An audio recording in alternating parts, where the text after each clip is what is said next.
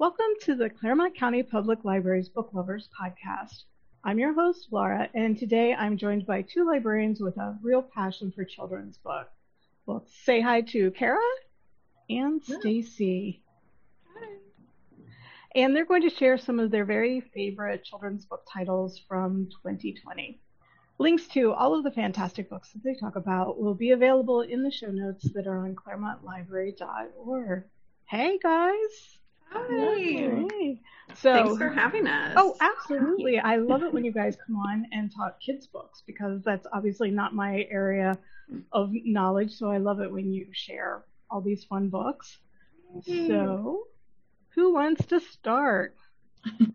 I'll jump right in with my first toddler book. So we have books from different age categories. And what I picked is things that I don't think they'll necessarily win any awards for last year, but I just think that they'll appeal to kids the most. And some of them I have used with my own kids, so I can vouch for them, including this first one. So this one's a toddler book. It's got nice sturdy pages. It's called Play with Your Plate by Judith Rossell. And it kind of fits into that interactive category that we've been seeing a lot more of recently. This one doesn't have a story, but hopefully the kids will be talking with their grown-ups as they're paging through it and talking about the great food that they've put together.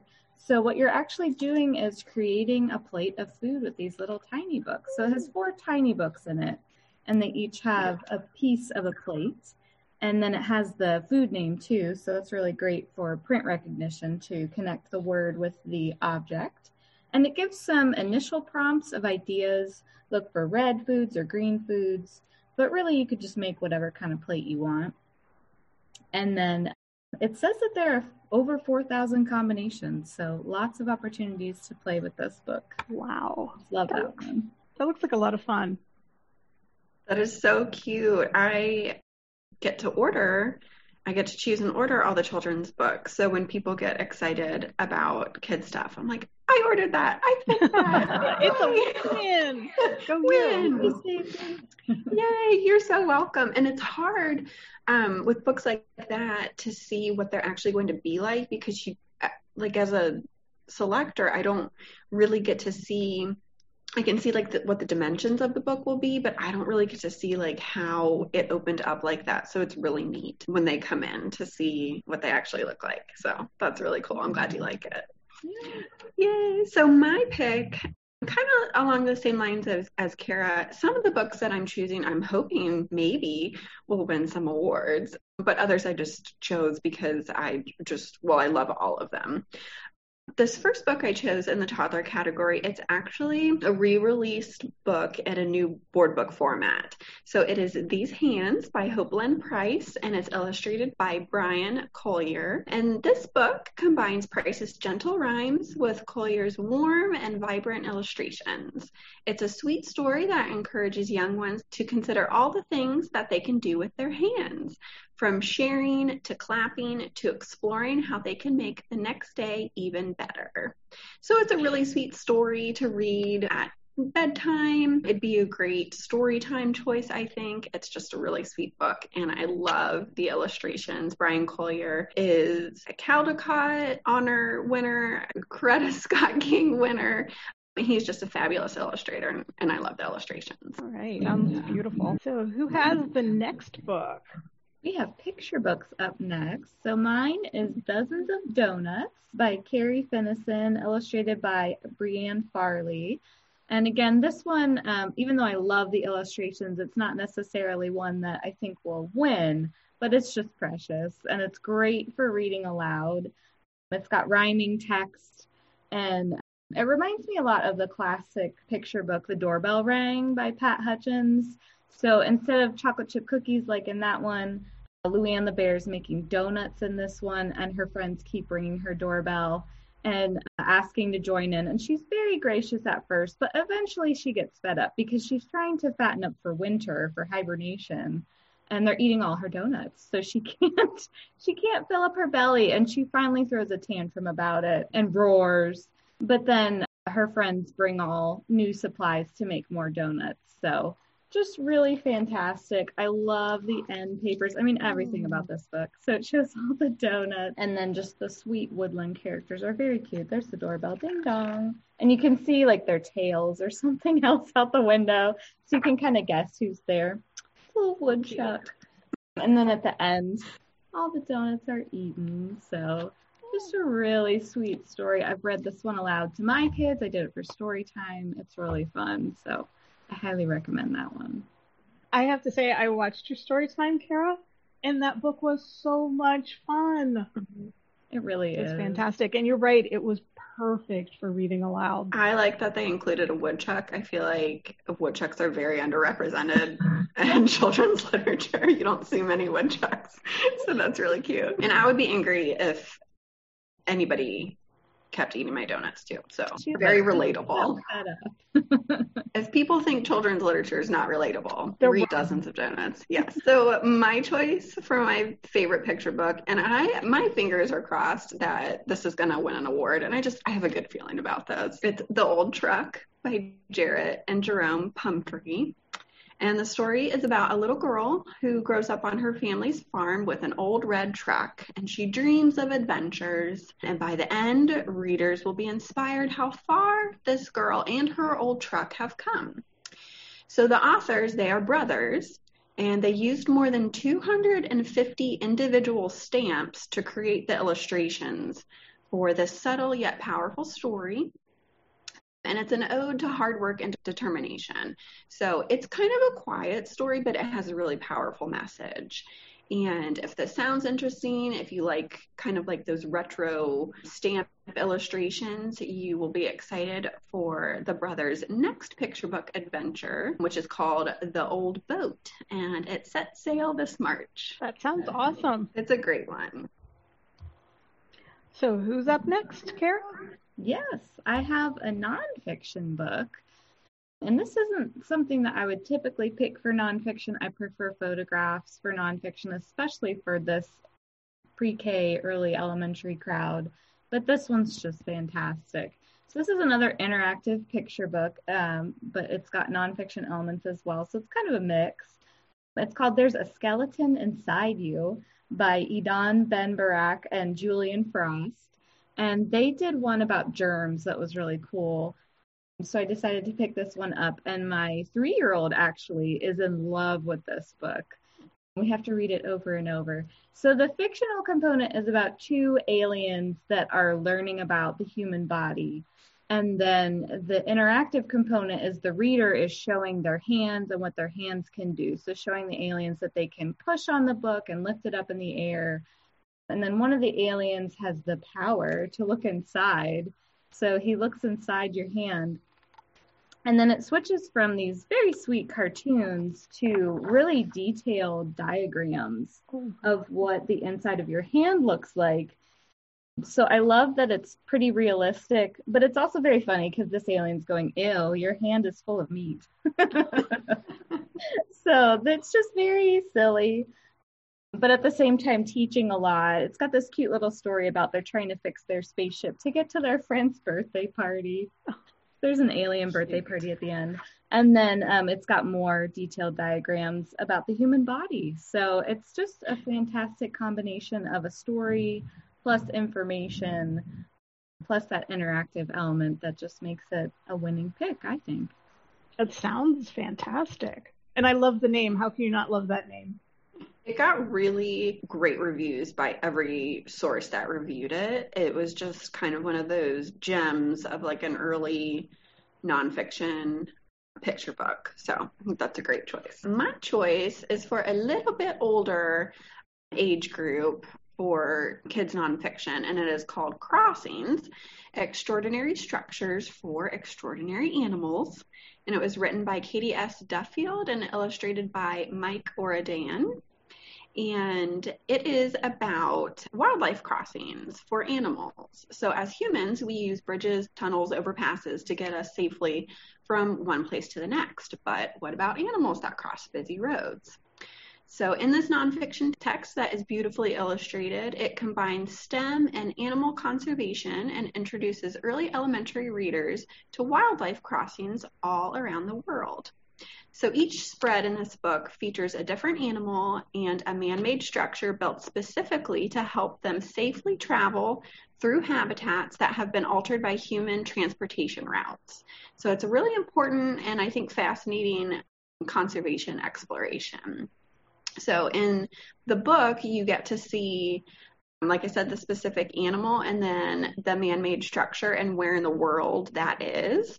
So you can actually go, if you want to search a little bit deeper, you could go online and look at what the actual structure looks like. In some cases, there's even footage of animals using that structure to cross like really busy roads. And one of them is really neat.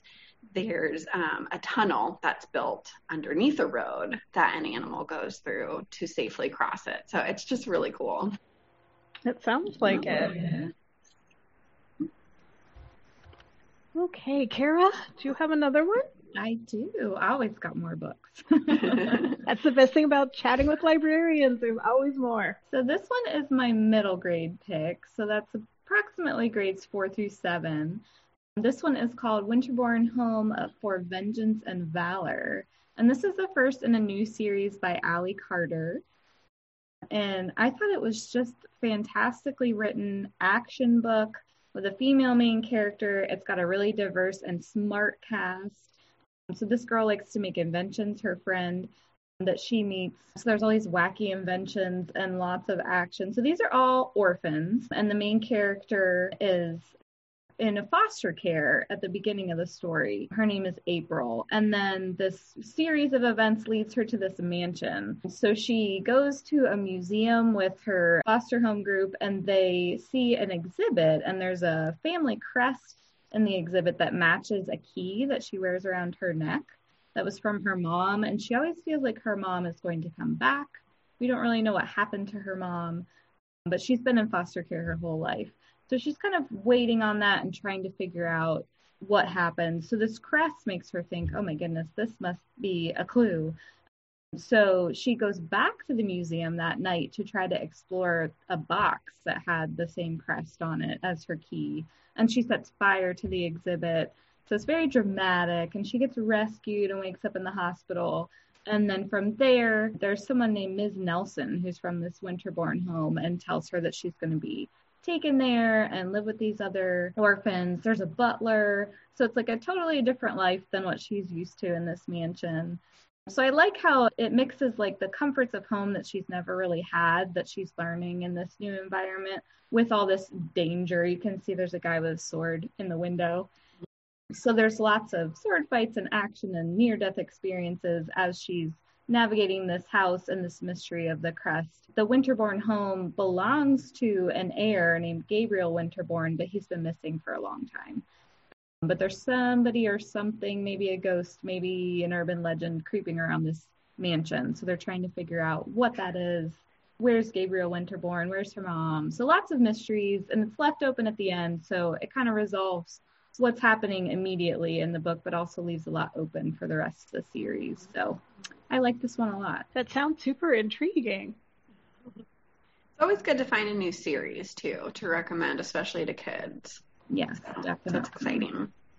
So my pick for middle grade fiction is Everything Sad is Untrue by Daniel Nayeri. And I would put this at maybe a little bit higher of an age group, grades 5 through 8, because it's a little bit heavier of a book. So in this book, empathy and hope are the driving forces behind this fictionalized account of the author's own youth spent in his home country of Iran, in refugee camps, and in navigating life in America as an immigrant. So this book does not shy away from tough topics like bullying and domestic violence, but middle grade readers will still find so much to love in these pages. The author just has such lyrical prose, such a beautiful voice that comes through, writing about, again, like his fictionalized, based on his own stories about his family from centuries ago. But kind of the basis of the story is he's telling these accounts of his own life and his family's stories to his classmates in America where he lives as an immigrant, but nobody believes him. So that feeling that you get when you read it, just you are so hopeful for this child to just make it in this world. It's just, again, it's just such a beautiful story. I really think this could be a good contender for the Newbery. So we'll find out soon because those awards are going to be announced next week. Yeah, that one got reviews. It was on my list. Of course, as librarians, we have huge lists of books that we don't always get to them. So I didn't get to that one this year, but it sounded fantastic. Yeah, it's a bit of a slower read, and I think I would not recommend this just widely. Like, I probably wouldn't book talk this book. Like, I would definitely book talk The Winterborn Home that you shared to like a big group of kids, but I wouldn't book talk Everything Sad is Untrue to like a huge group of kids. I would definitely want to try to find like that special kid who is looking for something that is a bit more emotional to read. So, but it's such a beautiful book. So I have high hopes for it that it'll win something. Fingers crossed. Yeah. All right, Kara, what's your next? All right, my last pick. This one is a young adult book, so definitely for high school, probably upper high school. This is Monica Hesse, who does historical fiction, usually set around World War II. I loved her book, Girl in the Blue Coat. It was just fantastic. So this is her latest, They Went Left, and this one is actually set immediately after World War II. So I thought that in and of itself was really interesting because we see so much about World War II. And I think authors are, maybe have explored pretty much everything there is about that topic. So kind of reaching beyond it, but still looking at the effects of it and the immediate aftermath. So this one is set in Poland, and it's about a girl named Zofia and her family. And the title references the last time that she saw her family. So they were being separated at the concentration camp, and she and her brother Abek went right, and then the rest of her family went left to the gas chambers. So it is a very heavy book. It's interspersed with what happened to her family under Nazi rule before they went to the concentration camps. And then most of the narrative is after the war. Zofia is trying to find her brother Abek. So they were separated in the concentration camp, but she's convinced that she'll be able to find him. So she goes back to their family apartment. It's totally changed. There have been squatters there. Her family's not there. So she decides to go on this journey through Poland to these places that refugees are now settling in, these kind of, camps where they can try to rebuild their lives. So it has interesting side characters. Like there's a couple that just met like 5 weeks ago and they're getting married.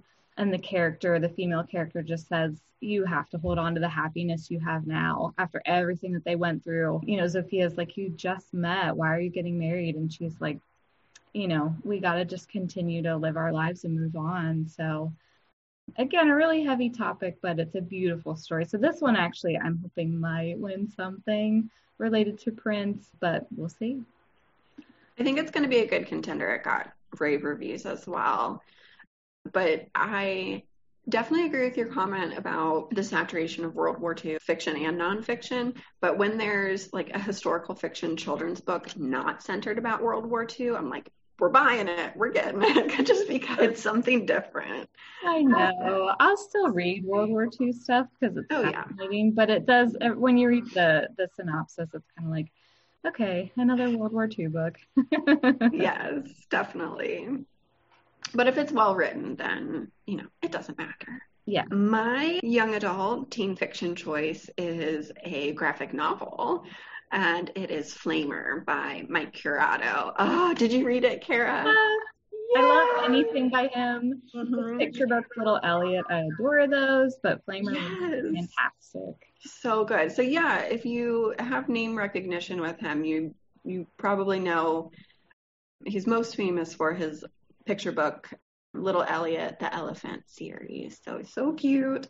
So this is totally different than picture book. It's a teen graphic novel, and it is inspired by his own experiences, and it will definitely speak to anyone who feels like they don't fit in at any point in their lives, really.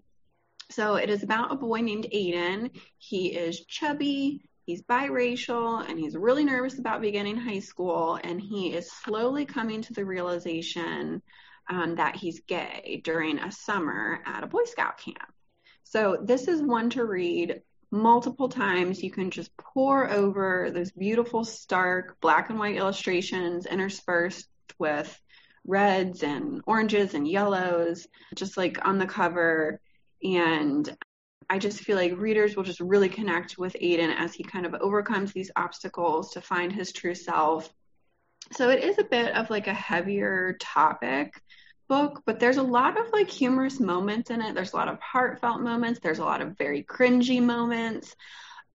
So it is definitely like all encompasses what it's like to be a teenager, I feel like. So I would put this reading level even down to grade 7, all the way up through high school, all the way up through adult. So it's just such a great book. So like last year, a graphic novel won the Newbery Medal. So there's nothing that says a graphic novel is not going to win the Prince this year. So I have high hopes for this one. It's just lovely. Anything written about the teen years must involve some cringe, because I don't know about the two of you, but that was what teenagehood was like, one cringe after the other. Yes. Yeah. And I don't know like that all the events in the book actually happened to like Mike in real life, but even if they were loosely based on something that happened, I feel like you are so brave to record this and share it with the world, because there are many cringy moments in our lives that we're like, I don't even want to think about it, and to have someone write about it is just amazing. Right.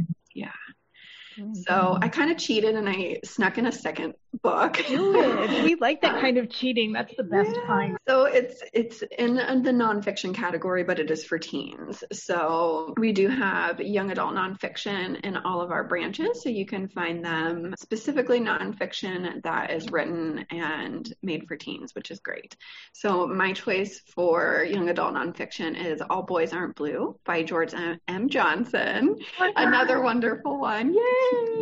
So Johnson is a prominent journalist and LGBTQIA+ activist, and he calls this a memoir manifesto, which I think is very, very fitting for this book. And it highlights personal stories and struggles. It's a coming-of-age story, and it can serve as a primer for readers who wish to be allies, or as like a really reassuring testimony for young queer men of color. So I think readers will really appreciate Johnson's really frank storytelling. Some of the stories are really difficult to read, but they're so moving, and the personal essays that he explores have themes of gender identity, family, toxic masculinity, and consent. So it's just so well written. It's just such a moving kind of personal, like he said, manifesto, memoir, whatever you want to call it. And if you really enjoyed it, or if it sounds good, you will enjoy that he's coming out with another memoir this September, and it's called We Are Not Broken. So we'll be looking forward to that one. Okay. It sounds like it deals with some really important subjects that it would not be amiss for adults to read about some of those. Yeah, absolutely. And the cover is just gorgeous. So they did a really good job with the illustrations. And I listened to the audiobook, and the author reads it. It's just fantastic. He's a great speaker. I know he's been on a lot of like news outlets recently, just talking about the events going on in the country, and he just has such a great voice, and it comes through really well on the page. So that was fun. Great choices. Yes, thank you both for your fantastic recommendations. Those are super exciting. Thank you also to our listeners and our viewers. Remember to subscribe to the Claremont County Public Library's YouTube channel, or to the Book Lovers Podcast, wherever you listen to your podcast, and that way you don't miss an episode. And a reminder that links to all of these absolutely fabulous sounding recommendations will be in the show notes up on our website at ClaremontLibrary.org. And I'd like to say, don't forget that children's books aren't just for children, and that adults can get a lot of joy and pleasure out of reading them too. And all of those sounded like it would not go amiss for an adult to pick those up. Yes, so absolutely. Yeah, thank you guys again. Thank you.